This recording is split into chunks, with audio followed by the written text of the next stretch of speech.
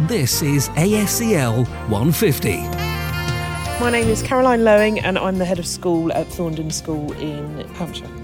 Leadership Legacies. Who's been the leadership influence on you, Caroline?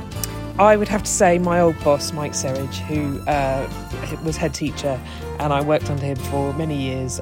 He's just a fabulous person, but he also treated people with kindness and respect, made people the sort of best versions of themselves, which was great. But I think one thing in leadership that people don't talk about is knowing stuff.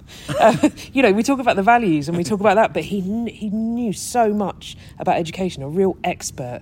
And I think for me, that's really important.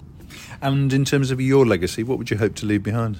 I do like to be someone who knows stuff, so I would carry that on. And I think I've always been a teaching and learning person. And when I first went into my job, people said, I've never heard a head talk about teaching and learning so much. And I thought, that's strange. But, that would be part of my legacy. But I do think going back to the values of treating people fairly, ethically, getting the best out of them, and making sure that they can completely flourish. Caroline Lowing, thank you very much. Thank you. This is ASCL 150.